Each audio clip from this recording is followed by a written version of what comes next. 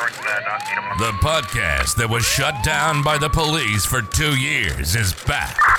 And nothing is off limits. Broadcasting live from coast to coast and across the globe. Hot Tub Trash Talk. Hot Tub Trash Talk with Kyle and Samantha. Well, we're back. Wow. It's been 2 years. 2 long years. Oh, I've waited for this moment for so long. Listen, it's like we were over before we even really got started. I know, like really, like This is like a grand reopening. oh, this is how I feel like my thighs are every day. Okay. Grand reopening. I'm still a whore. Nothing's changed. Well, yeah. Some things have changed in the world, but not Kyle. No. All right. So where have you been? You've been gone for 2 years. I've been in Indianapolis, you know. And, Were you on vacation? I was on a missionary trip. Is that what they call being on your knees? Is that missionary? I don't actually know. Okay. Missionary is just when you're laying on your back and somebody's on top of you. You really don't know that? I'm gay. I know doggy style. That's it? That's all you guys do? That's it. I don't. That's all I do. Boring. Well, it's kind of funny. It's kind of a long story. And I kind of predicted it. I don't even know. It's so weird. So the last episode, I was joking about going to jail. And I was like, I'm going to go there one day because I do all these bad things. And, well, that's where I ended up. Little did you know that was actually going to become the reality. And it's not like when I said that I was joking, I wasn't planning a crime. I wasn't like, hey, guys, I'm literally about to go to prison. Bye. I was joking, but it became real. So. Oh, my gosh. So I mean, for people that don't know, like what happened to actually land you in prison? I kind of robbed a bank. And how do you kind of rob a bank? Like, well, sometimes I don't know. It's such a complicated story.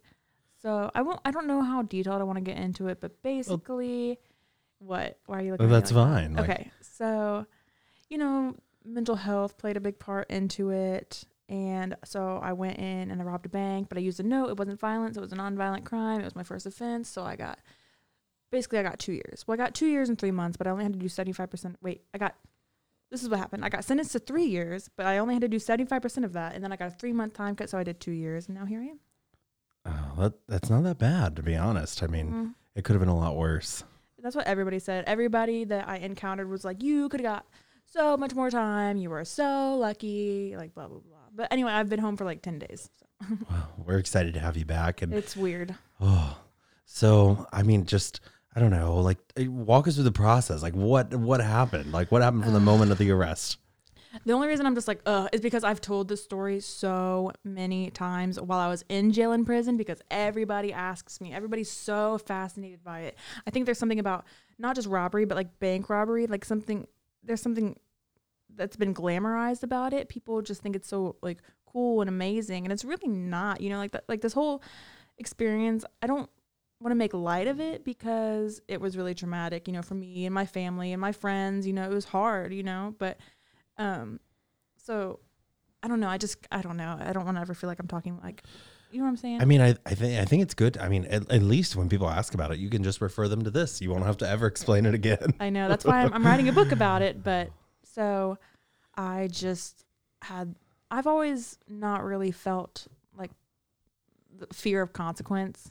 I've always had that mentality. I definitely have some sort of mental health issues. I definitely have some sort of, I don't really know. I've never been properly diagnosed. That's still a work in progress right now. But I had some money issues and I was, I don't know how much I really want to talk about the specifics of the mental health part. But anyway, I wasn't really in my right state of mind. And anyway, I went and I robbed a bank and I just, I went in with a note and said, give me your money because I know that people are trained to give you money. You know what I mean? I would never hurt anybody. It's not like I was like, I'm going to kill you if you don't give me your money. I'm not a violent person. I don't know. I'm not trying to justify what I did, but I just feel like that's important for me to say. I agree. I mean, I definitely think that's an important piece to it. And I think that's a big part of my sentencing too. That's why I only got 2 years. When I first met my lawyer, the first thing she said when she walked into my office, into her office to meet me, she said, before she even said her name or anything, she said, "You're lucky you didn't have a gun because you'd be looking at decades instead of years." I was like, oh, nice to meet you too. Oh my God. That This was the is- first, I can't Yeah, believe that was the she first thing she said. She was apparently like a notorious alcoholic, like, so that was fun. And I would tell people her name and who my lawyer was, and they'd be like, "Oh, good luck with that." I'm just like, "Oh shit." She's notorious for being bad. Well, you know what? I mean, that's kind of what's screwed up about the whole system is like, I feel like if you can't afford an attorney and you're appointed a public defender, like you get the alcoholic with all the problems. And I think that people in certain jobs like that, they get burnt out or they have bad experiences with a few people. Like, I'm not just talking about lawyers. I'm talking about anybody that kind of works in the system. I'm talking about police officers, the counselors in prison, and everybody in between. And I think they have, you know, like those one or two bad apples and those bad experiences. And then everybody suffers because of that, because they, you know, they get burnt out and I don't know. They just kind of get stuck in a way, an assumption of how everybody is. And they just treat you like, you know, what they think before they even really hear you out, listen to your story. And they just don't really care. I know, like the counselors in prison, they just seem like they did not want to be there. They did not give a fuck about you. I almost had to go to a halfway house instead of my actual house because my counselor didn't do her job right. And she even told me that. All she said was, well, sorry about your luck. Just next time you commit a crime, don't cross state lines. I mean, and that's a really shitty thing to say. Like, you know, I feel like people, when they think of, you know, prison, no one thinks it's a great thing, but I feel like people think, well, at least they're going to get the care that Or they the want. help that they and, like, need. They're going to get all this stuff that they need and deserve. And like, from hearing you talk and what you went through, like, that is not the case at all. I mean, Kyle has been there for the past I talked to him every day for the past 2 years. So it's not like we're like getting we're reunited in person, but he kind of knows everything. Yeah, Like, we he's just talked kinda- every day and we heard the struggles. I And mean, it was crazy like, and expensive. yeah, the like, don't even get me started. The company that owns these phone systems, like, they're just rich. I mean, Kyle had to like literally add me into his budget plan, like Yeah, how I mean- much he was giving me money and stuff, and it was crazy. And it's not even like I was living this lavish life; it was just for the basic necessities. But I feel like I'm getting ahead of myself. I'm like, there's so much I want to There's talk so about. much to talk It's like, about. What do we even? Where do we even start? It's so bad. So like, I mean, just speaking of like the counselors and that, like when it came towards the end of everything and you were looking at getting out and, you know, what all did you have to do? I mean, you know, it was in Indiana and you live in Ohio. So there was this whole thing of having to apply to come back to Ohio because you were Yeah. technically in Indiana. So it's called an interstate compact, and it's paperwork that your counselor should do, but they have to do it a certain amount of time before you get out. I think it was 120 or 140 days or something like that. And I went to her in that time frame, and I said, "Oh, I'm in a time." So they have time cut programs. So once I graduated my little class, I was going to get a 3-month time cut, and I told her, once that goes through, that puts me out on this day. So can you start my paperwork to transfer me back to Ohio? Because I don't know anybody in Indiana. I had nowhere to live in Indiana. I just want to go home where my support system, my family, and my job, and everything I know is. And she said, well, it's a little too soon for that. Wait till your time cut officially goes through, and then I'll do it for you. And I said, okay, you know, whatever. I go to her right after my time cut goes through, and she said, you waited too long. I can't help you. I federally can't help you after this time. Like, there's nothing I can do. You waited too long. I was like, what? Like it was purposely designed to almost make it so they couldn't help you, because like on paper, before you got the time cut, you still had all this time and you couldn't apply for it. But the second the time cut kicked in, now Exactly. it's too late. Exactly. It was just a shit show. And I looked at her and I was like, so I have to go to a halfway house. I mean, because that's not fair, because there are really people that need those beds in that halfway house, and I am not one of those people, especially because a lot of those halfway houses are designed for sober living, and I do not have any problems with alcohol or drug dependency or substance abuse. And so I feel like I was, one, that would be taking away a bed from somebody that really needed it. And two, why I don't want to be living in like I don't want to say homeless shelter, but, you know, like a halfway house or homeless shelter when I have a home and I have a life to go to, just because you failed to do your job right. And all she said was, well, next time don't cross state lines. I called my probation officer, and luckily she helped. She was amazing. She was like the one, she was my fairy godmother. Oh, why didn't it work? I was Your fairy godmother didn't work. I was trying to hit buttons to make a sparkly sound, and it didn't work. Oh no. I'm sorry, we're a little rusty. Anyway, she did it all for me. And another thing is, my mom had to call a probation officer for me, and she kind of did it for me. And for people that don't have a support system on the outs, which is very common. You know, a lot of people don't get money like that, or they've burnt all their bridges because of what they, you know, drug abuse makes you a different person. It makes you, you know what I mean? So if you don't have anybody to help you, you're fucked. Because there was no way that I could have picked up the phone and called the probation office. I mean, the system's designed to pretty much keep you in it. Like it is a business. I mean, it is. And you would not believe how expensive prison is. I don't know where your tax dollars are going because they really don't supply you with, you know, I don't know how to explain it. So, I mean, I feel like the public thinks that, you know, oh, in prison you get 3 meals a day and you know, sleep on a nice bed and they're going to feed you and take care of you. But like the lack of anything that you received was just astonishing. I couldn't believe it. They would give you like 10 tampons a month, you know, like 10 pads a month, which, you know, for a girl like that might not be enough, you know, like that's not enough for me. And so you have to buy the extra. A lot of times you have to buy your extra toilet paper. You have to buy your bra, your underwear. And if you don't have money, then I guess you're going commando. Yeah. And then when you were in jail, you had to buy, because you went to jail first and then got transferred to prison. So this is what happened. So when I robbed the bank, I'm gonna. This might be a 2-parter because I just have a lot going on, and I'm very ADD. So I'm gonna start from the beginning. So when I was going down, somebody had turned me in. Somebody called and gave the detective my name, and he started looking into me, and I was like, okay, I'm going down, whatever. My dad called the detective and said, Sam wants to talk to you. And basically that was code word for Sam's coming in to confess. That's basically what it was. And the detective said, well, I'm in Washington, the state. She can either, one, talk to somebody on my team and, you know, turn herself in now and get this started, or she can wait for me to get back and talk to me directly. And that was kind of his nice way of saying she has 1 week left with her family, which is you don't really get that kind of leniency from police very often, I think. But he came over and I think he saw like my family seemed stable and normal. And he said that I didn't seem like a flight risk. So I had 1 week left with my family. And then I went to jail where I did my confession. They put me in handcuffs and they took me to the drunk tank. And the drunk tank is just an empty room with just like concrete benches and like a really thin mat and a toilet and a sink. And that's it. And there's a little slot in the door where it's called the bean hole. And that's where they slide your food in. So I was in there for 4 days. You don't shower or anything. And like people are coming in and out. You know, people like getting arrested overnight, like, you know, something minor, like if they throw you in jail, they get bailed out. And I was just watching these people come and go. And they were like, oh, are you the bank robber? But anyway, it's super embarrassing to have to like use the bathroom in front of somebody. So it's just saying like that. But you get over it real quick because you have to. But where was I going with this? I'm like dying and I'm like... Where was I going with this? We were talking about just transfer from jail to prison. Oh, just about when I first got to jail. And so they put you in these orange scrubs.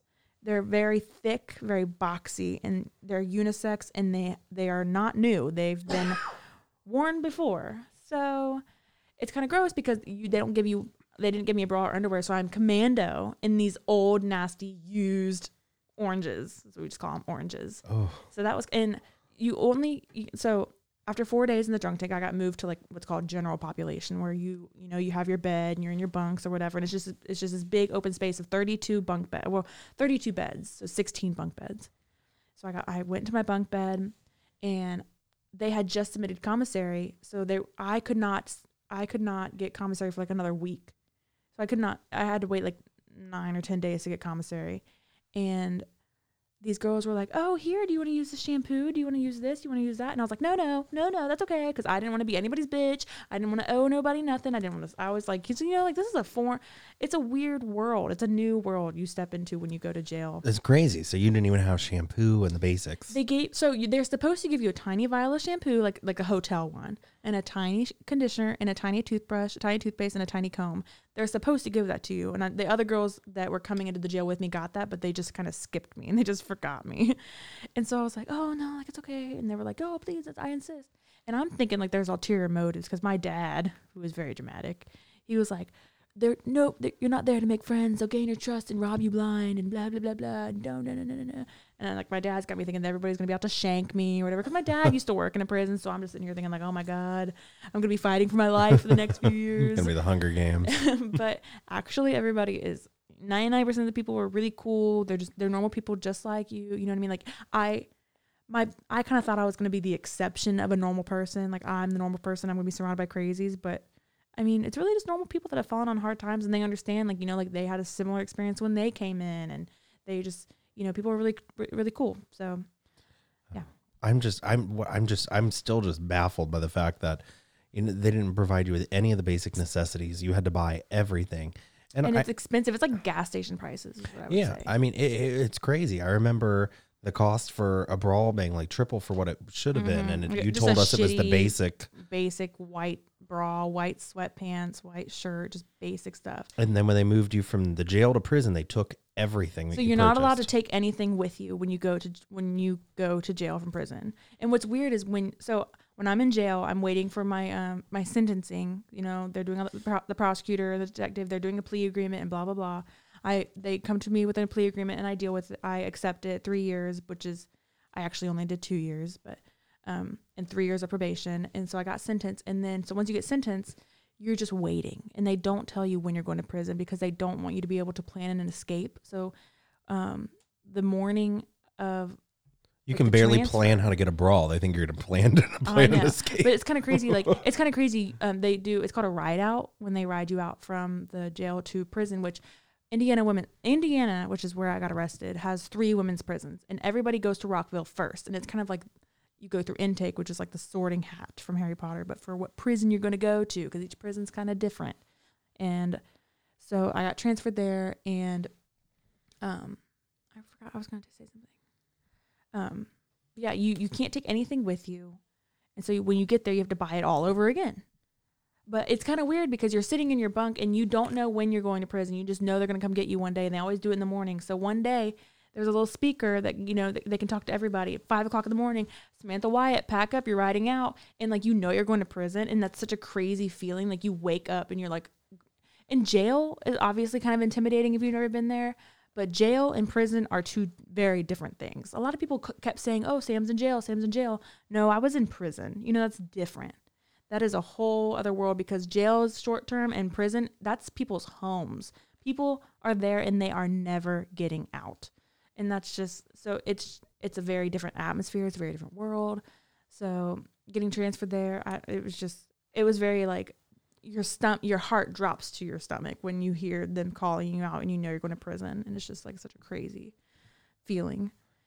That's just crazy that, you know, they just randomly pick you up in the middle of the night and take you somewhere else. Mm-hmm. And I mean, I know you got sorted in. Did you get the prison that you wanted? Like, well, I don't know what the benefit of the other ones were. So they're all different. So Rockville was kind of like a lot of long-termers. In Rockville, it felt like you were in the Hunger Games, like underneath a dome. Like it was very flat. There was no buildings or trees. It was all just flat land. It felt like you were in like a video game that the creators hadn't like finished editing the landscape. It felt very weird. But they each have their pros and cons. Like Rockville was very strict, but you knew what to expect, and there was consistency. IWP is very lenient. Like IWP is Indiana Women's Prison in Indianapolis, and that is initially that's where I ended up. And it's a maximum security prison. So Rockville and IWP are max security, and then there's Madison, which is minimum security. I would have been eligible for Madison, the minimum security, but because I was on one antidepressant, I had to go to max. That's crazy. One antidepressant. That was the game changer. Who the fuck is not on antidepressants anymore? You know what I'm saying? I agree. I feel like it's like the housewife drug. So I had to go to max. It's actually, I think you turned my mic off, ding dong. You turned my mic off. No, I can still hear you. Oh, anyway. Gosh, we are just incompetent. Anyway. We're such a mess. What was I talking about? Why is it spicy? That's what I'm talking about. That's my favorite. This is my go-to sound right now. I feel like I just started talking and I don't stop. We're all over the place. I know. It's just a lot of information. It's just a lot to say. It's a lot to go over. I don't know. Every time that you called me, I was baffled about something new. It was very baffling. And then like COVID started. So I was not in the world at all for COVID. I did not experience the empty marketplaces, or I did not experience the quarantining in your house, or I didn't experience any of that. The only thing I experienced was we had to wear a mask because we were like a government facility, and so even when like the mask mandate like was like, you know, no longer initiated in the real world, like I had to wear that. I had to wear the mask 24/7 unless I was in my bed. 24/7 in the shower. So that was kind of weird. And you had to quarantine at like almost like constantly. So I could have gotten out earlier if it wasn't for COVID, because it stopped all programs because the teachers couldn't come in and out. The only people that could come in and out was the COs, and they didn't want us. Because there's all these different buildings. There's like 13 different buildings in the prison. So like I'm on 5, and like they didn't want us mingling with the other dorms because COVID was spreading, and they just kept us in our rooms. We were actually on the news because of the conditions. They were so bad. Because they locked us in our rooms, and we had these tiny little windows, and they opened up, like you couldn't fit out of them. They're just like the size of like a paperback book. And because they weren't letting people go to the bathrooms, people were peeing in cups and pouring it out the window, and it was so hot. People were having heat strokes and seizures. Like it was just truly just a fucking fuck. Like, oh my God. Yeah, so COVID did affect my life. I just didn't experience the way other people did, but it did affect my life in the sense that my prison, because prison has, they have a rec yard, they have a library, they have people that come in. You can do like poetry classes or like art classes. You can do things, but and they sometimes, like, the prison will pay for, they'll do like Rib City, where they'll have like a rib fest, and like they bring like food trucks in and stuff, like just every now and then, just something for the prisoners, which I know a lot of people have conflicted feelings about that because they feel like their tax dollars are being wasted, but whatever. But because of COVID, I didn't get nothing like that happened. I was pretty much like in solitary confinement in my room, but with 3 other people, because it's 4-man rooms. So it was basically like a lot of my stay, I was pretty much just in my room. I couldn't do anything. I could not go outside. They brought our food to us. So it just made it really hard. And it's just, I don't know. It's just crazy that, you couldn't do anything. You didn't have any of the programs, which gave you the time cuts. You were constantly wearing masks, and you really didn't get to do anything. You didn't have in-person visits. We couldn't come visit you. Nope, I didn't see. I went 2 years without physically seeing any of my loved ones. Yeah, there was no visits. You could do telephone calls and video calls, but they charged you for that. And they're really terrible quality. So it's almost depressing to do them, because it's almost like a little tease of home. And I would be happy in the moment I was on the video visits, but then when I got off of them, I was just depressed. So in the end, I just ended up not doing them, and I just didn't like to do them. It's wild, because it would have been free to come visit you. It would have been free. We could have saw each other and actually, I don't know, gotten something. But at the very end of my stay, they had opened up in-person visits, but you had to sit 6 feet apart, and you couldn't even hug them or anybody.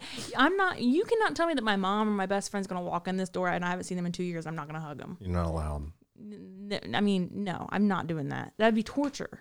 I would rather just wait. You know what I'm saying? Yeah, I agree. So, I don't know. I just, there's so many things about it that I'm just I'm kind of upset. I'm upset for you about, like, I can't believe, like, I just can't believe they didn't give you the basic necessities. And like, it's really designed to turn a profit. Like they are making money off of people's misfortunes. And can I just say, like, it was so hard, especially in jail, because when you're in jail, there's no windows or anything. You do not see outside, and not seeing the outside for 6 months, it like really, really fucks with you. It's very strange. And I remember like getting in the car after 6 months, going from the jail to the prison, which, by the way, I remember that day so specifically because I remember the guards that were working were like, are you doing some sort of social experiment? Like, are you really like going, are you really, they thought you were like an undercover person. Yeah. They're like, are you a journalist? And I'm like, you would not believe how often I got asked that. I got to the prison, and they do have a high turnover rate of employees, but some of them have been there a long time, and they're like, I cannot tell you how many times I heard, like, what are you doing here? Like, you do not fit in. Like, you are not the typical inmate that we have. Well, they don't say inmate, they say offender, which I'd rather go by inmate, because offender makes me think of sex offender, but whatever. They're like, you're not our typical person. And I'm just like, there's nothing different about me or you. I don't understand. That's wild.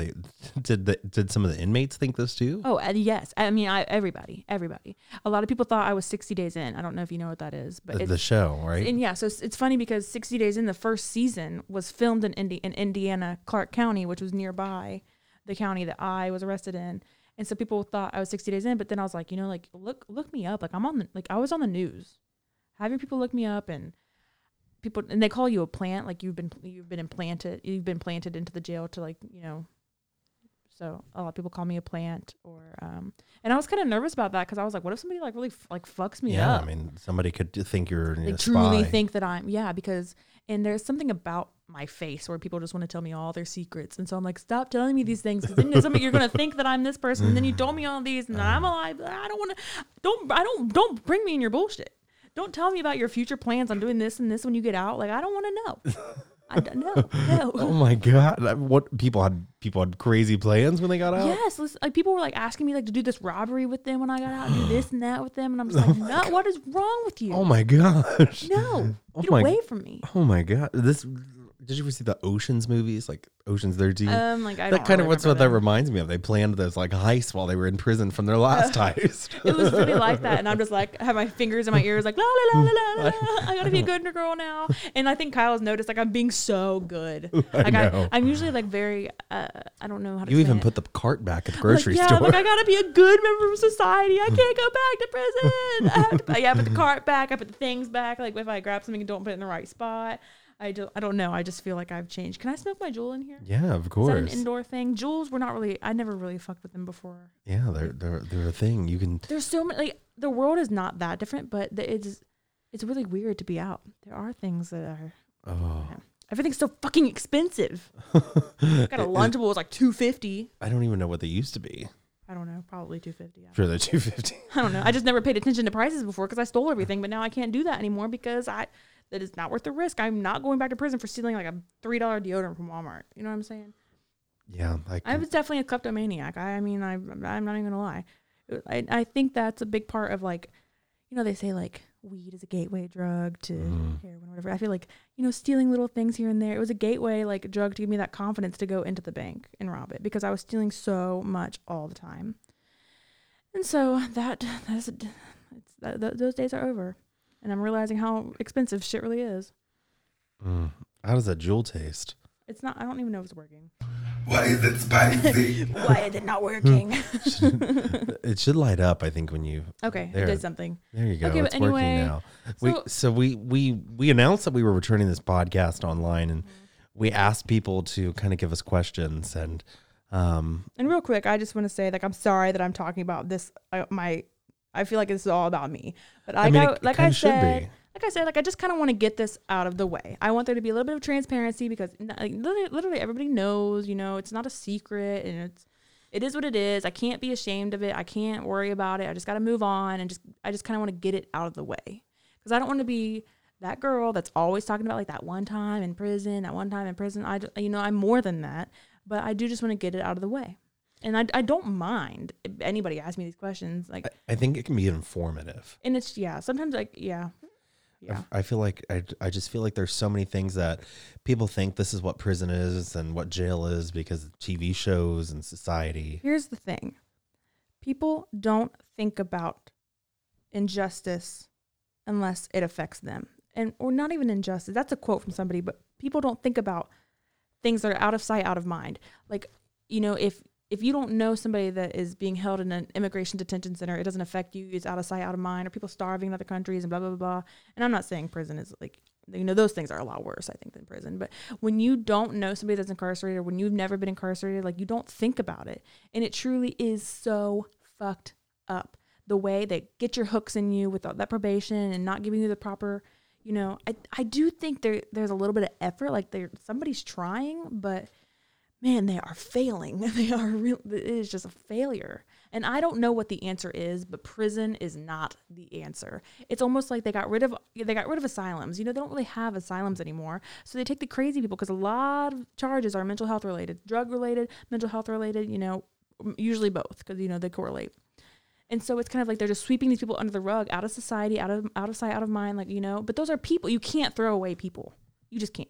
Sorry, I just got really No, it's a passionate subject. And I mean, you're right. A lot of the things that you told me that some of the people said about their crimes and things like that, like they were definitely mental health issues. I don't even I never really was a huge fan of true crime podcasts and shows and stuff before, but I'm really not anymore because now it's become more 3-dimensional to me. Like I've seen both sides of the stories of, the victim and the person that did it. And it ruins, one crime does not just ruin the victim's life. It ruins so many lives.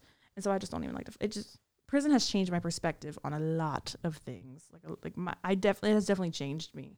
Mm. I don't know if you believe that people can change, but I do, because in the end of the day, prison was like probably a blessing in disguise, because I was heading down a bad road. You know what I'm saying? Like, it makes you grateful for your things. Like, you do not realize like how amazing life is. Like, life is so fun, and I remember getting out and everything was just colorful, and it's just everything.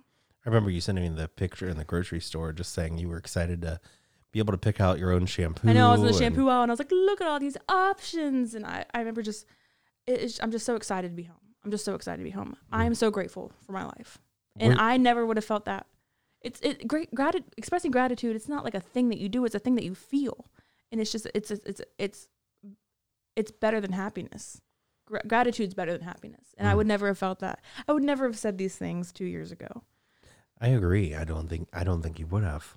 So, I don't think I found myself in prison, because I do feel very lost at times, but I don't know. Just when you have nothing to do but sit in a room, and you can choose to either rot and ferment in your own misery and, your problems and your past, or you can work on yourself. And because I didn't have that therapy, I didn't have that help that I thought I would get. So I would go to the library whenever the library did eventually open up, when COVID let go. But I read a lot of self-help books and stuff. And I don't even know what we were talking about, but there's a lot to talk about in the prison. So like when I'm this episode, so I would just kind of get sidetracked. But anyway, go ahead. So we did ask people, to submit questions, because we realize that, there's a lot out there from movies and just things people think and hear about it, and to just ask questions, and we would have them answered. So a lot of these were from your coworkers, wasn't it? Yeah, we didn't get a lot of online questions, but yeah, I was able to form a lot of these from. Some of the questions were kind of the same. That's why. Yeah, they're kind of the same. So spectrum. I had a lot of the same question in my inbox, and I'm just kind of. It's all very Hollywood related, because that's like the only references people have. And I do want to say, I think that every prison is different.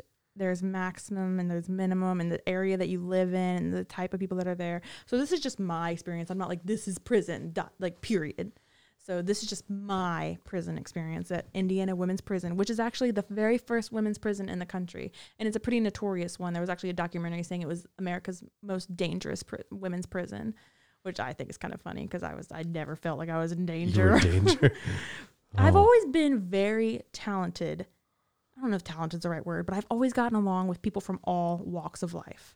And somebody actually wrote me a letter. One of my friends wrote me a letter, and she said, I'm not worried about you at all, because I know you get along with anybody. You can find common ground with anybody. And that was a huge gift in prison.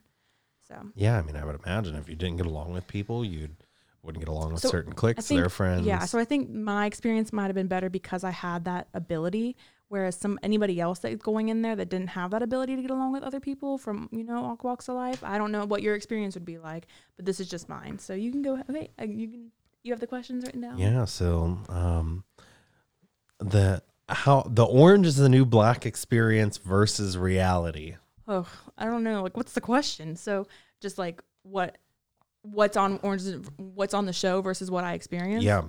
Well, like I said, there's maximum and there's minimum security. So Orange is the New Black.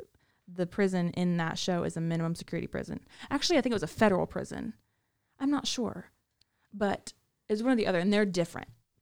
Maximum security, there is not that freedom to walk around and go to a rec for hours, go to the library whenever you want. Everything is like boom, boom, boom, scheduled. So that was pretty much the only difference. But what Orange is the New Black definitely got right, and this was not just for Hollywood, this was not for a show, sex everywhere, all the time. Girlfriends. Out of about 900 women in that prison, there was probably about 40 women that were not gay, at least not gay for the stay. because people would be gay. Oh, it's got a people, term. People would, yeah. So people would have husbands and kids, and they would never have been with a woman in their life, but they get lonely in prison, so they're gay for the stay. And then when they go home, like they go back to their normal life. Oh my God. Yeah. I had a bunkie, and she made her money because she didn't have family to make money. She made her money by making dildos and selling them. Strap-ons. Oh She my would God. make them. What do you make a dildo out of? So in prison? she would put like something hard, like a pin or like the top the end of a spork, and then she would crochet around it and then put like a glove or latex around it. Oh my God. So yeah. Creative. And she'd be like, "What do you think of this one? What do you think of this one?" I'm like, "Looks great." Wait, like she designed them. I know. She's like, "Is this too big? Is this too small? Is this?" I don't know. I'm like, There's I a don't right know. thing for everybody, I guess. Yeah. So, crocheting is a very big thing in prison, by the way. Anyway, but Orange is the New Black, that is not an exaggeration. That's not, I mean, people are having sex left and right in there. The guards will come through and do, like, you'll be taking a shower and they'll just open the curtain and be like, shower check. Oh, I hit the mic. They'll be like, shower check. And I'm just like, ah. And they're like, oh, thanks for being alone in there. And I was like, my I'm not God. gay. And everyone's like, you're not even a little gay. And I'm like, no. And I always kind of wondered, like, you know, like, would I convert to being gay for this day? Because even if you listen to the last episode, I was like, I wonder if I'd be a lesbian if I ever went to jail. The answer is no. The answer is no. The answer is no. I'm only attracted to men. Who would have thunk? But This is crazy. So they just had sex everywhere, like Everywhere, all everywhere the time. imaginable. the only drama, it was girlfriends. It was all about girlfriends. That was just the social structure. This person is with this person. This was with this person, and you can't talk to them because that's her ex. And it was just writing like mail because there was all these different dorms. So getting mail to the other girlfriends and like drawing hearts in the window so they could see in the other dorm. Like that's all it was about. And they were just having sex left and right. Like my friend, like I remember she'd be like, okay, like I'm gonna be in my, like, can you not come into the room for a few minutes? And I'm like, I got you, girl. And then I'd come in the room and I'd be like, I smell sex and candy here. Oh my God. And she's like, stop. I would come into the room and be like, Why is it spicy? Why is it spicy? spicy sex. So Oh. that is Orange is the New Black. Nailed that. That is accurate. Now I know as you went to a fuck. women's prison, but I'm sure they know people that went to men's prisons. Is it the same way? Because I hear the stereotype about men's prisons too. So I obviously don't know, but what I have heard from people that, because a lot of times people get arrested together, like with their partner. And I heard that I think it's a lot harder to go to a men's prison. I think there's more physical violence, whereas women are more manipulative. So you got to be worried, like a man might punch you in the face, but a woman, she's going to frame you for something and try to get more time tacked to your stay. Ooh. So you know what I mean? Like it's different. It's not like, oh, like they're going to beat my ass or they're going to rape me.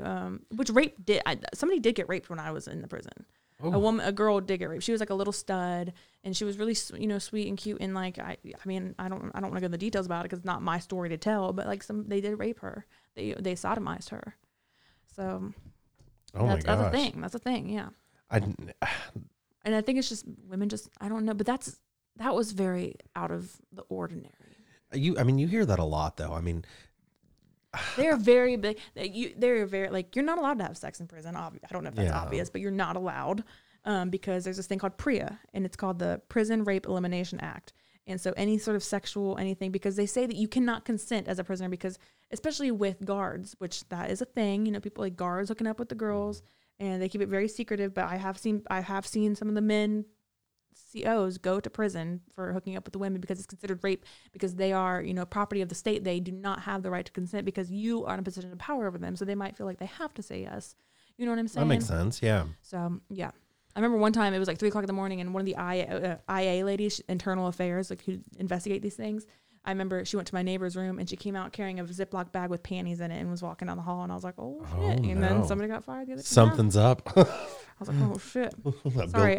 Bill Clinton's been here. Okay. I don't know. Anyway, so I would just say Orange is the New Black. Orange is the New Black seemed a lot more lenient, like everything. I mean, there was a lot of things they did get right. The food was not as bad, like, as you would think it was. I mean, it wasn't great, don't get me wrong, but it wasn't like this gray slop. It was, but so I would just say Orange is the New Black might be more accurate for a minimum security prison. Okay. Well, I think that's good enough. That was a long ass answer for one question. I like that. It gets detailed. We go into more things. What would you say is the craziest thing that you experienced? This is easy. Oh, I guess there's a lot of other things, but so whenever COVID did not have us on lockdown, everybody has to have a job. You either have to have a job or you have to be in some sort of schooling, because they have what's crazy about IWP is if you look at it like from a helicopter's like point of view. I don't know why I said that, because I guess I said bird's eye view. I don't know why I said helicopter. If you look at it from above, if you are God and you were looking at Indiana's women's prison, it looks like a tiny little town. It's got its own little church. It's got its own little infirmary hospital. It's even got a jail within the jail because you got lock. That's a building, solitary confinement. So you have all these things.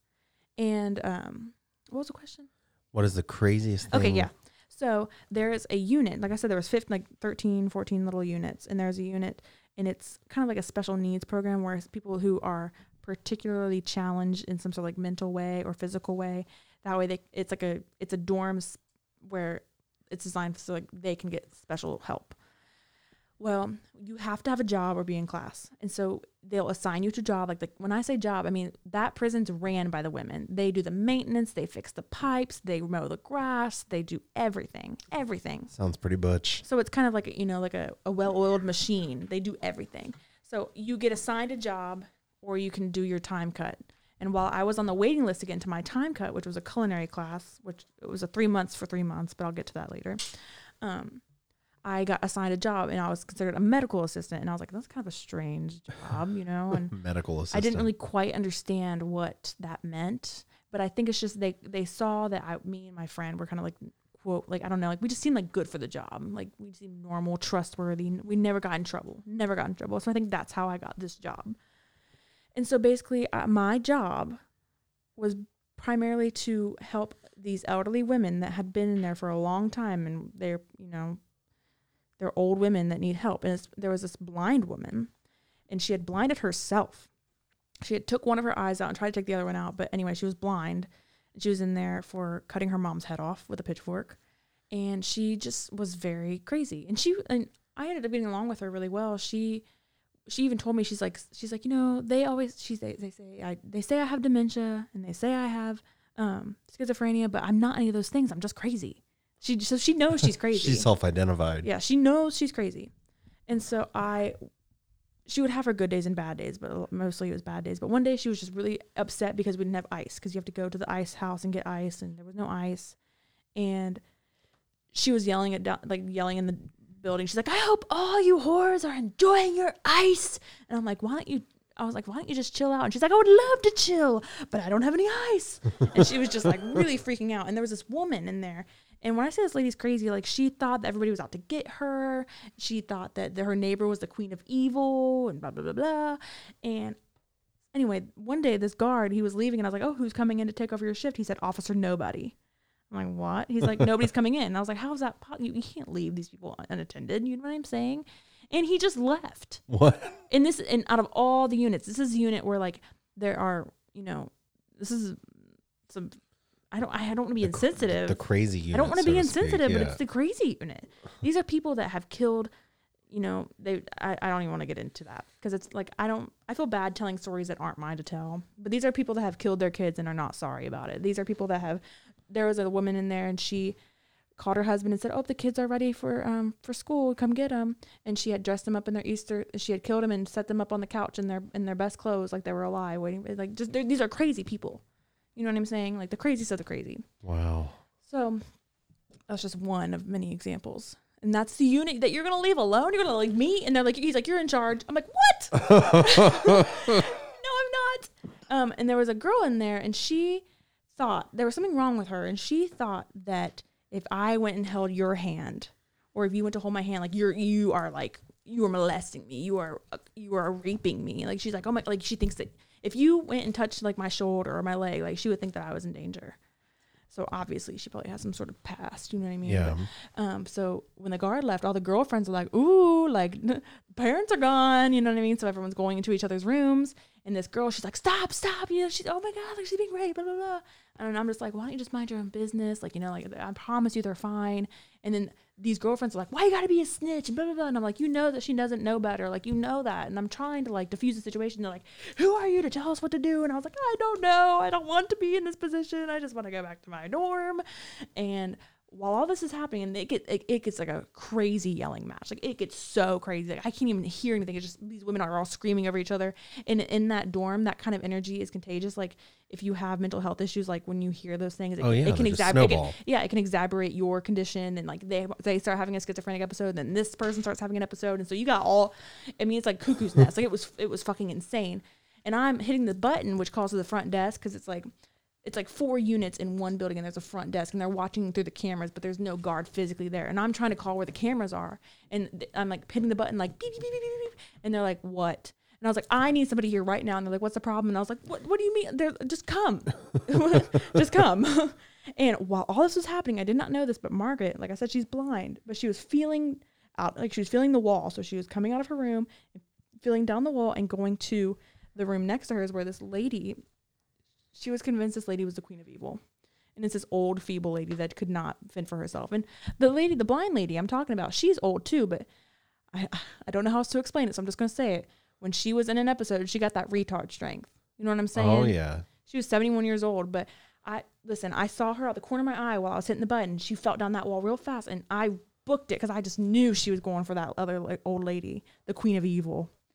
And she was trying to strangle her. She had her arm, like she had her hands around her, and I had to pry them off. Like I thought I was going to have to break her fingers. Oh my God. And then she knew it was me. She heard my voice, and I was like, I didn't want to say her name, but I was like, like, stop. And she turns to me, and she spider monkeys onto me. She wraps her arms and legs around me, and she starts kissing my cheek. And she's like, oh, how noble of you to save me from another murder charge. How sweet of you. And I'm like, I carry her to her room, and she's like freaking out. And so just that was my craziest experience, because I truly think that if I had waited like a few seconds and I hadn't, she would have done intercepted that, I think that she would have, I don't know if she would have killed her, but she definitely would have hurt her. And she killed her mom because she's crazy, and she thought that her mom was an imposter and that had killed her real mom. And she told me that the reason that she cut that lady's head off was because a ghost from the 1700s told her the guillotine was the most painless death, and she still had, she wanted to, even though this imposter had killed her mom, she wanted to have mercy. And just like, I'm telling you, it was crazy. It was hard to navigate conversations with her because they were just so like, I felt bad for her. Oh. Like, what a reality to live in. And she was just, I remember one time she was laying in her room and she had her pillow over her head, and I was like, what are you doing? And she's like, I just know that I'm going to die tonight. And I was like, why do you think that? She's like, there's a sniper outside my window. I can feel his gun pointing at me. I'm like, there's no sniper. She's like, you're lying to me. Like, just, it was like that all day, every day. And I feel like things like that, like the system has let people down because, I'm sure they committed a heinous crime, but they're so not well that they're not putting on an act for you, who's not a guard. You're another prisoner.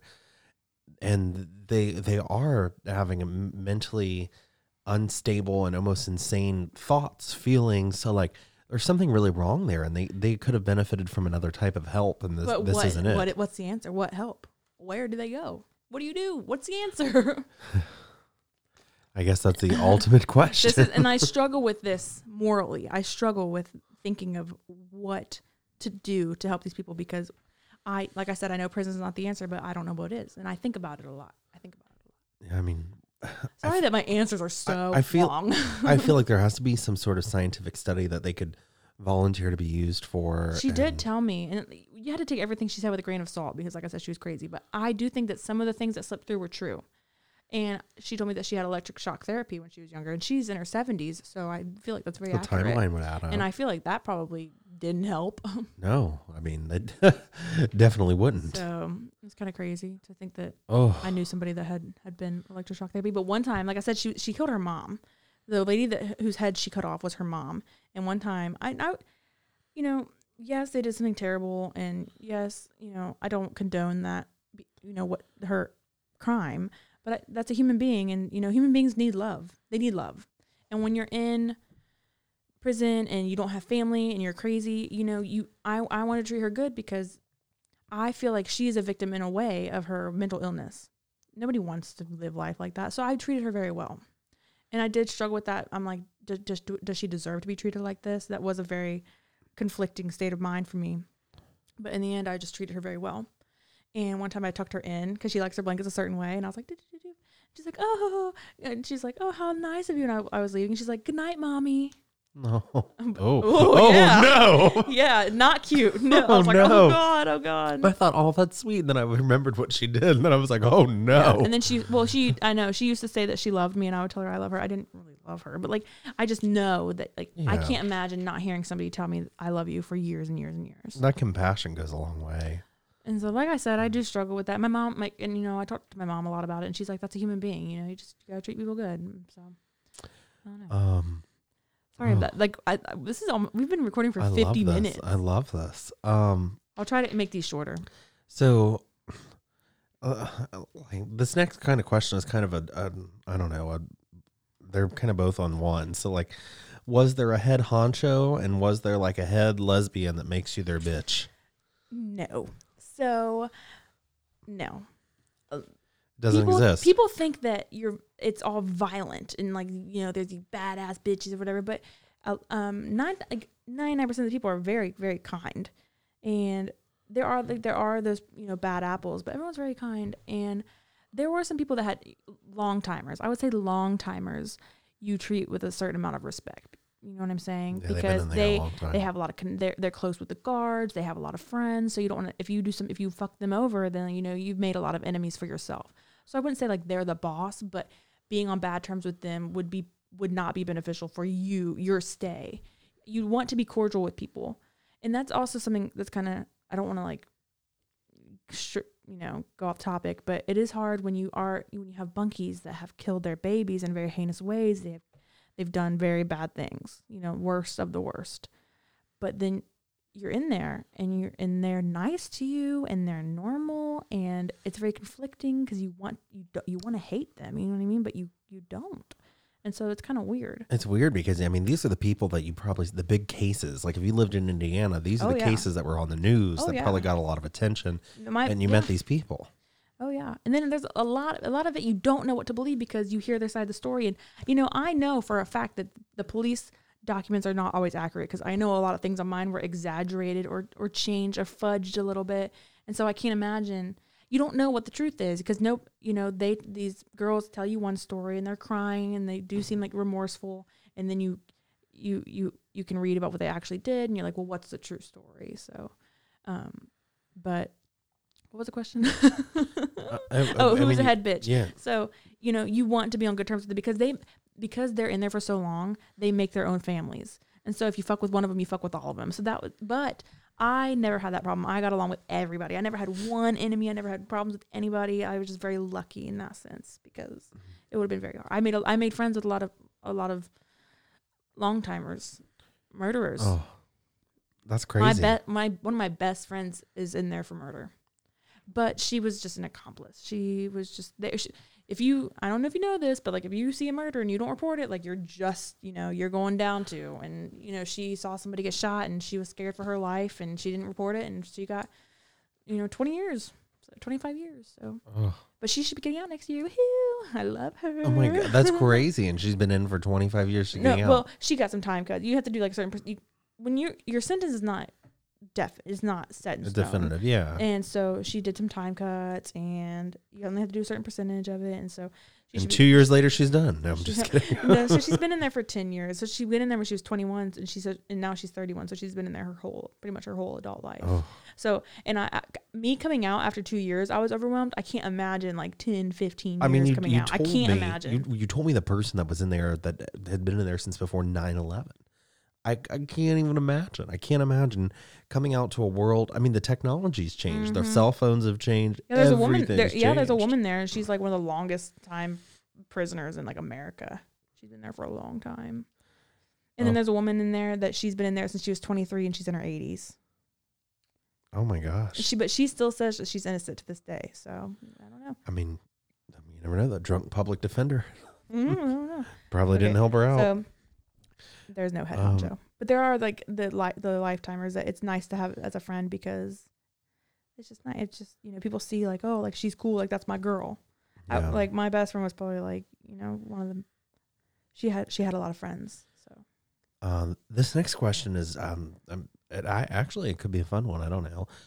What was the best prison meal? Like the makeshift meals that you'd make while you're in there. So listen, I hate cooking.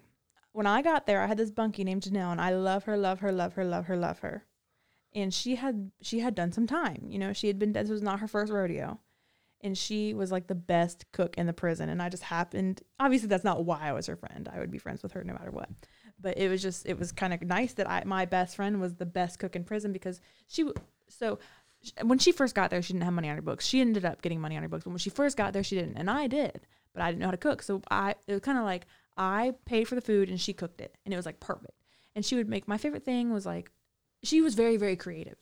And she also helped me budget too. Like, so not only, I was cooking for 2 people, but I spent less cooking for 2 people than I would have spent just doing stuff for myself, because she helped me budget and she made everything stretch out. And you can buy a lot of basics. You can buy a lot of like spices and basic ingredients. Pretty much any non-perishable is accessible to you. And so, she would make really good fried rice, because you can buy like egg crystals, and it's like crystals and you put water in them and they truly become like scrambled eggs, and they're so good. I would buy them now. So we make like fried rice, these like really like hearty bagel sandwiches with like pepperoni and like cheese, and there's so many things. I remember you telling me about like how they made birthday cakes. Yeah, so like, well, they used to sell sugar. They stopped selling sugar because people were making hooch out of it, alcohol. But you can still, you just like crunch up cookies and you get it like a little bit wet, and you can make anything. Like, it is just people are so creative in prison. The things that people make, not just food, just everything. Like, they MacGyver everything. Mm. So. What was the like most shocking thing somebody created? There was a girl in there named Freed, and she would make these cakes, but like in shapes. Like, there would be like these, like, like a Hello Kitty cake, or like a, like, I remember she made like a cake shaped like a sheep for somebody. And like, I don't know, she was just like, her cakes were so beautiful. Like, and I'm like, how, like, what? Mm. And then, I don't know, my friend Janelle, like, she used to make peanut butter fudge, and it tasted just like my grandma's peanut butter fudge. Like, it was, so you eat really well in prison, but you have to pay for it. You have to pay for it. And so breakfast is at 7:00 in the morning. Lunch is at 11, which is just peanut butter and jelly sandwich and like a ham sandwich, is basic. And then dinner's at 4. So if you don't have commissary money, you're not eating from 4:00 to 7:00 in the morning. And I feel like they do that on purpose to make you buy commissary, because who is not going to get hungry from 4:00 to 7:00? Yeah, I mean, they're doing it to make money. That's why they're stretching it like that. You also got to think, like, especially when we were on lockdown, like, we have nothing to do. And I think women especially are comfort eaters or bored eaters. And then also, like, if it's somebody's birthday, you cook for them, or if somebody's sad, you cook for them. And women, like, there is a sense of community with the women there, and like, people want to feed you. Like, that's how they show their love. That's how they show their affection. It's like, here, I made this for you. Like, come to eat dinner with me. Like, that's what you did, because there's nothing else to do. You had these little dinner dates and like TV dates. So let me tell you, this is not an exaggeration. Everybody in prison, women's prison, is fat. Everybody in women's prison is fat. And Why I is was that? shocked, because all you do is eat. There's nothing else to do but eat. And then even if you only eat the chow hall food, it's all preservatives and starches and carbs. And I'm pretty sure they put these soy pellets in the meat, and it's the same stuff they give pigs to bloat them. So when the farmers go sell the pigs, they weigh more, so they make more money. And I think that's a liability issue, because the prison doesn't want people to think, oh, we're malnourishing our inmates. We don't want to start a riot. So they want you to be fat. So they're like, look at our prisoners. Obviously they're well taken care of. Obviously we're taking care of them. So they make you fat. Oh my gosh. You mentioned riots. So like, you hear in all these movies, people are always planning on how they're going to escape and break out and things like that. Was this a constant plan? Were there plans in place? No escape plans, because I think people knew that even if you tried, like, if you got caught, like, you were fucked. There was a girl that escaped Indiana Women's Prison. Her name was Sarah Pender. There's a book about her, a movie about her. Now she's at Rockville, but she escaped, and they caught her, and they put her in, and then she got time added, obviously, and they put her in solitary confinement for 5 years. Oh my God. So I really don't know how you would escape. I don't know how it would be possible. You'd have to, I don't know how it would be possible. I mean, I guess it wouldn't. And then, and there's a lot, I don't know. If I think a lot of people have this hope, even people that are like double, triple homicides, like, that are not going home. I think everybody that has a long time clings to that hope that they will get paroled, and they would rather be good and not get any bad, any write-ups or anything, or not get in any trouble on that one chance that they might get let home, rather than like there's not, I'm sure there's some people that have a mentality like, fuck it, I have nothing to lose. But I think it's more likely that people have that tiny sparkle of hope and they don't want to throw it away, which is kind of sad because you know they're not going home. But there are people like, I know this girl and she got sentenced to 90 years. And she's like, I think I'm going home soon. Like, I want to be a social worker when I get out and blah, blah, blah, blah. And like, you can't do those things. What am I going to do? Be like, that's not real life. Nope. Your dreams are dead. Like, I'm just like, oh yeah, okay. So I can't imagine clinging on to that kind of hope, It's almost like, it's delusional. Yeah. I mean, what else are you going to do? I mean, you're in there. There's not really much to do to think about. All you're thinking about is prison, the prison life. Like, they don't have an end in sight. Like, you had something to, almost look forward to, an end to it, a countdown. And there's a lot of people that don't. And you do feel like a sense of guilt. Like, I'm going home and I'm going to live this amazing life. And you aren't. They're still there. And it's sad. Yeah. It's crazy to think. Like, I'm sitting here like in this beautiful house with my beautiful friends and my beautiful bottled water and my beautiful jewel and my beautiful phone. And I have friends that are sitting in their very uncomfortable bunks in their sweatpants, and I think about them a lot, but I don't know, it's kind of hard. This is it's wild, and when they do get out, I mean, the system's designed to keep them in it. I mean, yeah, recidivism, like that's a real fucking thing. I mean, if the counselor doesn't want to help you, you're going to a halfway house. If you have anything you need to pay back monthly, you need to have a job. Jobs are hard to get when you have a record. And so, I mean, it's really, it's the deck is stacked against you to bring you back in there and just keep turning a profit versus actually help rehabilitate people and take care of them. And there are like a couple of programs that are in place. And like, I do think like that effort is being made, but it's not enough. Okay, next question. What? All of my questions I combined. There was one more, wasn't there? There's one more that you sent me. So what is something that people would be surprised by in prison? I think it's like I was kind of talking about earlier. I think people think it's more violent, more gangster, more hardcore. And really, it's truly like living in a giant nursing home. Oh, no. Everybody's crocheting, watching The Voice, sleeping, reading. Even people that you don't think would like to read books were always reading. That's another thing Orange is the New Black kind of got right. I don't know if you've ever watched it, but like they're always reading books. Even like the gangster girls, you know what I mean? Or like everybody's reading books, and that was a big thing. Like we all loved to read. I read 285 books in exactly 2 years. Oh my gosh. So I was down exactly 2 years, like to the day. So I read 285 books. That's one book every 2.5 days. That's a lot of reading. I know. And I went to school at one point. Like I took a culinary class, which was like Hell's Kitchen. It was really stressful and it was fucking awful. But I learned how to cook, which I didn't know how to cook before I got arrested. So now I know how to cook. I know how to crochet. I taught myself how to draw. Like I started getting into art, and then I sold my artwork, and I helped contribute to my own commissary money for a little bit because I sold my artwork. I sent it home to my mom, and she would sell it. So I don't know. I found a couple of new life skills. There you go. I picture you being in culinary class and you just like making a creation, and you're going, why is it spicy? Oh my God. I heard that all the time because like everything was from scratch. So I had to make like salad dressing from scratch and like soup from scratch and pasta from scratch and pie from scratch. And it is hard. Cooking from scratch is not easy. It is not easy. Especially when you know that, because we started out with 22 girls in that class and only 9 of us got our time cut. That's how hard it was. And you're stressed out because it's not like, oh, if I fail this class, like whatever. No, if I fail this class, that's 3 more months in prison because I had my heart set on getting out in December. And if I had failed that cooking class, I wasn't going to get out till March. I'd still be sitting in there right now. I mean, your life kind of depended on it. This was more than just a class. This was more than any amount of money that Hell's Kitchen can offer you. This was more than just learning. This was my free. Like, that was 3 months. Your freedom. 3 months of freedom. So like that pressure is ungodly. I cried every fucking day. I remember you calling when like something didn't work out. I would just have a break because the way she talked, she'd be like, I know I'm looking around. I'm seeing a lot of people that aren't going to graduate this class. And she would like look you right in the eye and you're just like, oh my God. And she just did that. Like, I think she thought that she was like fueling you with like that fear of failure, but not everybody learns like that. Not everybody thrives in that kind of environment. You know what I'm saying? I was a nervous I was shaking all the time. Oh, because I wanted to go home. I wanted to go home so bad. You do not understand that kind of homesickness.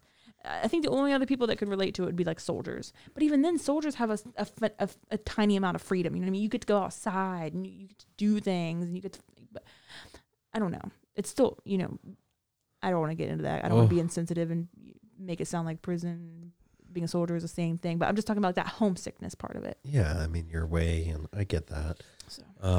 I there was one more question. It was about the like contraband. Like, what was the craziest thing that people weren't supposed to have that they had? Like, you hear people sneaking things in all the time.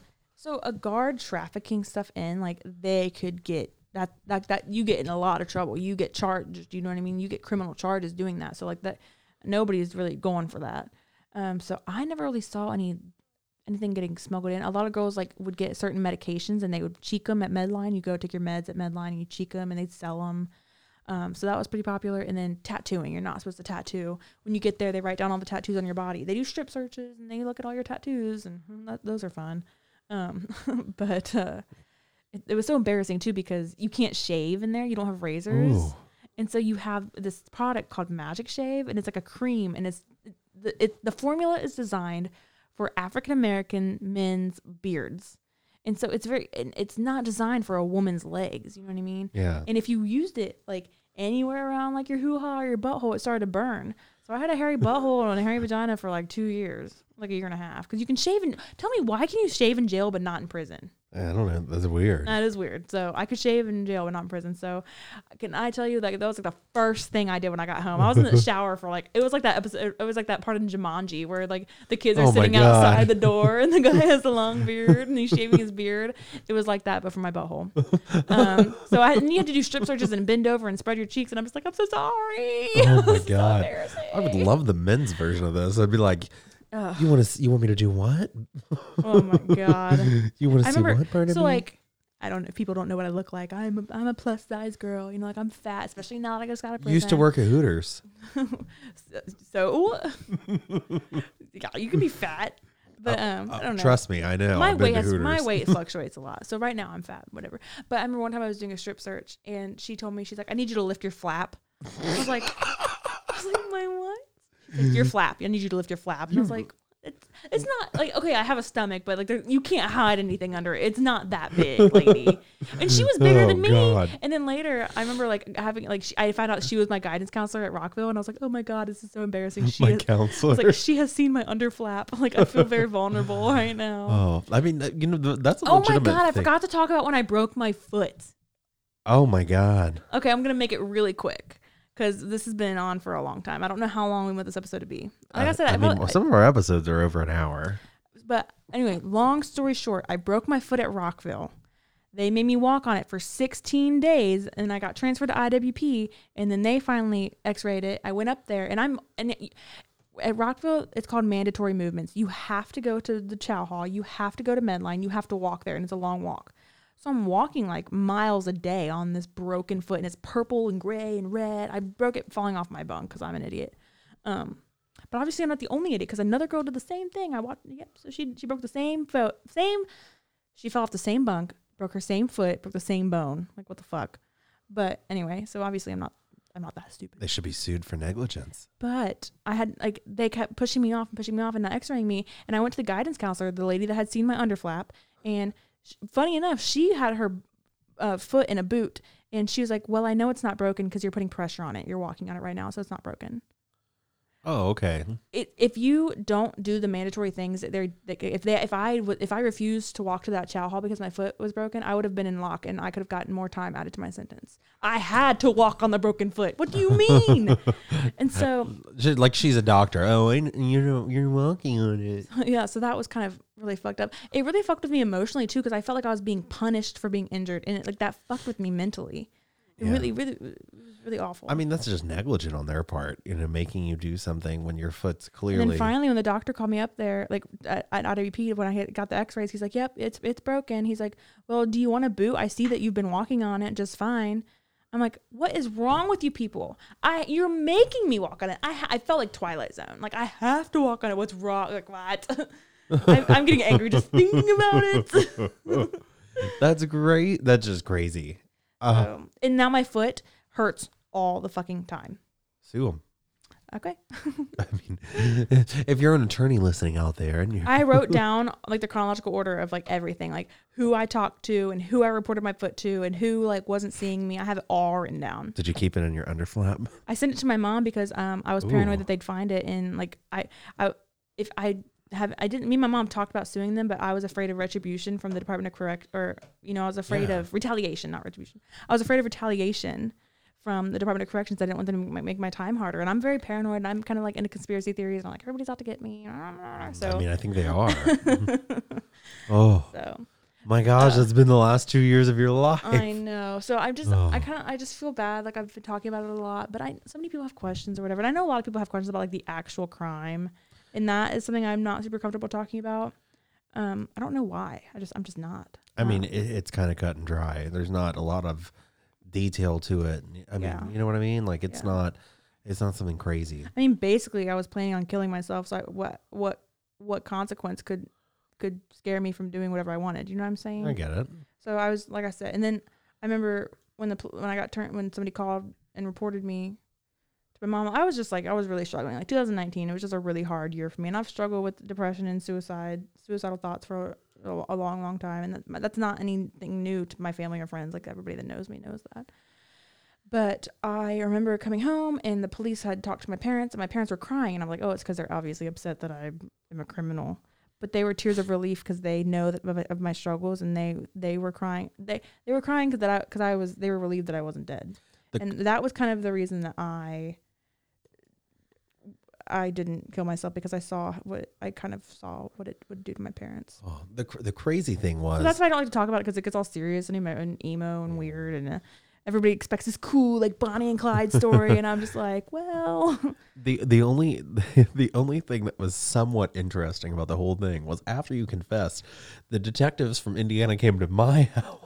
This was stupid. And they started asking me questions about it. Yeah. And like you had already confessed him. I was even like, what are you doing this for? Like she's already said, yeah, it was me. Like what case are you building? And they were like, does she happen to leave articles of clothing at your house? And They were looking for a jean jacket. which I didn't know. That's what I was I didn't wearing. know what they were looking for. I'm just like, oh, there's the police. Yeah, I better comply. Well, they're going to tear my house limb from limb too and find Yeah, something. they did. They teared my room to shreds when they did a search warrant. They didn't find anything. By I the mean, way. it looked like a tornado hit it. But they came over and they were like, does she leave articles of clothing? And I was like, yeah, she's here all the time. Yeah, she does. And they're like, does she happen to leave a jacket here? And I was like, yeah, she did leave a jacket. And they got both so they both excited. like scooted to the edge of the couch and they looked at each other, and the one was an older man and he was like, oh, a jacket.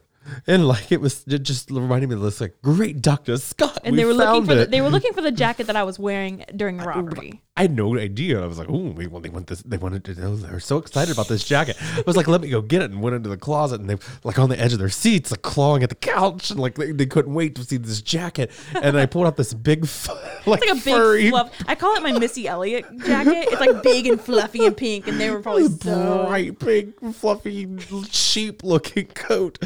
And they were like, oh, that's not. Their dreams. Well, listen, the reason they were so excited is because I think that detective, like I said, how he gave him that choice. I could either go and talk to his team. So I was not about to get arrested. I think they were still building their case on me, and that's why they came and they were doing that thing, because those people that came to you did not know that I had called the detective and said, hey, I'm coming in to confess. He said, okay, I'll see you in a week. So they thought His team, he did not have to do that. That was an act of kindness. Because my uncle, who is a cop, said, you got so lucky. He said, I would have been on your ass if that was my case. He was like, he trusted you, and he let you have 1 week with your family to tie up loose ends before you went to jail. But his team members didn't know that. So they were still building a case. They were still investigating me. But I just said, fuck it. I'm not putting my family through this turmoil. Everybody knows that I did it. Fuck it, fuck it, fuck it. And so I turned myself, like, well, somebody had reported my name. And so I knew that if they investigated me long enough, they would know. They're going to find something. They said they're going to ping my phone and see that I was in. They said if I was he told me that if I was in Indiana at any time during that day, that was enough evidence. So I was like, well, I don't know if that's true, but I was like, that kind of scared me into like confessing. Mm-hmm. But like I said, it's probably a good thing I got caught when I did, because I don't know. Yeah, I probably would have died. Probably did. Mm. Well, but then like I have a hard time. So like I said, somebody turned me in, and I'm pretty sure it was a family member, and like I know that like, yeah, like did it save my life or whatever? Like, I don't know. It gets really cheesy. I don't like to talk about that, but I still, those people didn't. The person that turned me in did not know that they were doing me a favor. No. They did not know they were doing something to benefit me. So why? What was the purpose? Why did you call the cops? I would never do that to anybody. I would never do that to somebody I don't even know. I would never do that to family. And I'm pretty sure it's somebody I was really fucking close with. And I'm pretty sure I know who it was. And I'm pretty sure it was family. And it just really fucks me up. There's too many details around that clue that the call in that, yeah. So, yeah. We know who you are. Anyway, so that was the prison episode. Glad to get that out of the way. Yeah, well, oh gosh. Well, it's good to be back. I'm excited for future episodes. Future episodes will be more funny. Yeah, where we're more lighthearted. Yeah, where we're just having jokes and we're talking shit about people and who knows? Put it in the burn book. There's going to be a burn book. But one thing that did not change about the world: people are trashier than ever. They still are. Now you're just TikTok famous for it. Oh my god! I know I have a TikTok that's like going viral. We've both kind of went viral on our own TikToks. Yours TikTok was not really a thing. Like it existed when I got arrested, but it wasn't a big deal. It was not a big deal, and now I'm like addicted to it. Like I cannot put my phone down. We've both kind of taken off for our own reasons. So yours for prison humor and mine just because I'm gay. Yeah. Like I said in the beginning of this episode, like I don't think it's funny I went to prison. Like it was really fucking traumatizing for me and my loved ones. It was very, very, very hard. It was very awful. But if you can bank off of it. But if you can capitalize off of your struggles, and why the fuck not? I've got debt to pay. $10,417 of court fees and restitutions, but who's counting? Yeah, I just started GoFundMe. My God. I know, because if I pay my restitutions before the next 3 years, I'll go to probation earlier. And when you're on probation, you can't drink, and I just want to drink. So somebody give me $10,000 so I can have a margarita. That's one expensive margarita. I'll find you a sugar daddy. When I get off probation, can we go so big? Because so here's my probation rules. I can't leave the state unless I get permission from my probation officer, who is cool as a fan. He's so cool. I just have to it has to be for a valid reason. But this is for 3 years. I can't have alcohol. Obviously can't smoke weed. But the biggest thing, I just have to pay off my court fees. And once I get those court fees paid off, I'm free. So it's either 3 years or when I pay $10,000, whichever one happens first. We'll put your link to your GoFundMe on every TikTok video you make. Please, I just want a margarita. Buy me a $10,000 drink. I have a tattoo of a margarita. You can't take them from me. That's who you are. Well, this has been an episode. 2 years in the making. We've been so excited to be back. And we hope a lot of people that used to listen are still listening. Yeah, and if you have any questions, I'll answer them privately on Instagram. But I'm probably not going to do any more prison Q&As or anything. But if you do have questions, you can ask me. I don't really give a fuck. Unless I find a male that's been to prison, I'd love to ask him questions. Ooh, compare our experiences. I'm sure I can find one. I have a lot of friends. I just want to find out if he wants to bend me over. You know that song, I got friends in low places. That's my life now. That's always been my life. Well, your best friend, your best friend's been in some pretty low places. But the whiskey can't drown and chase your blues away, like in the song. Sad. Gosh. I know we were at Meijer today, and I was running my fingers along Mike's Harder, and I'm just I just want some raspberry Mike's Harder. Sounds so. I just want Mike to be hard. Ooh. Oh yeah. Okay. I haven't had sex in 2 years. Listen. I'm deep throating this mic. I haven't had sex in 2 years, right? Obviously, because I've been in prison. Yeah. I have a Diva cup, and it's this plastic cup that goes in you when you're on your period. Yeah. And I used to love it. Okay, it's so amazing. It's so much better than tampons. It doesn't fit anymore. It's tightened up. I didn't think 2 years would really do anything that, but it doesn't fit anymore. That's a selling point, like a car feature. So now I'm just gonna save it for somebody that I'm not gonna have sex with anybody unless I'm really into them, and I want them to like me, because who's not gonna fall in love with that? That's a good selling feature. Well, I'm so gross. I love us. This has been Hot Tub Trash Talk. Yay! And we're so excited to be back. And thanks for listening to us. And here's to many more episodes. It's gonna get real spicy.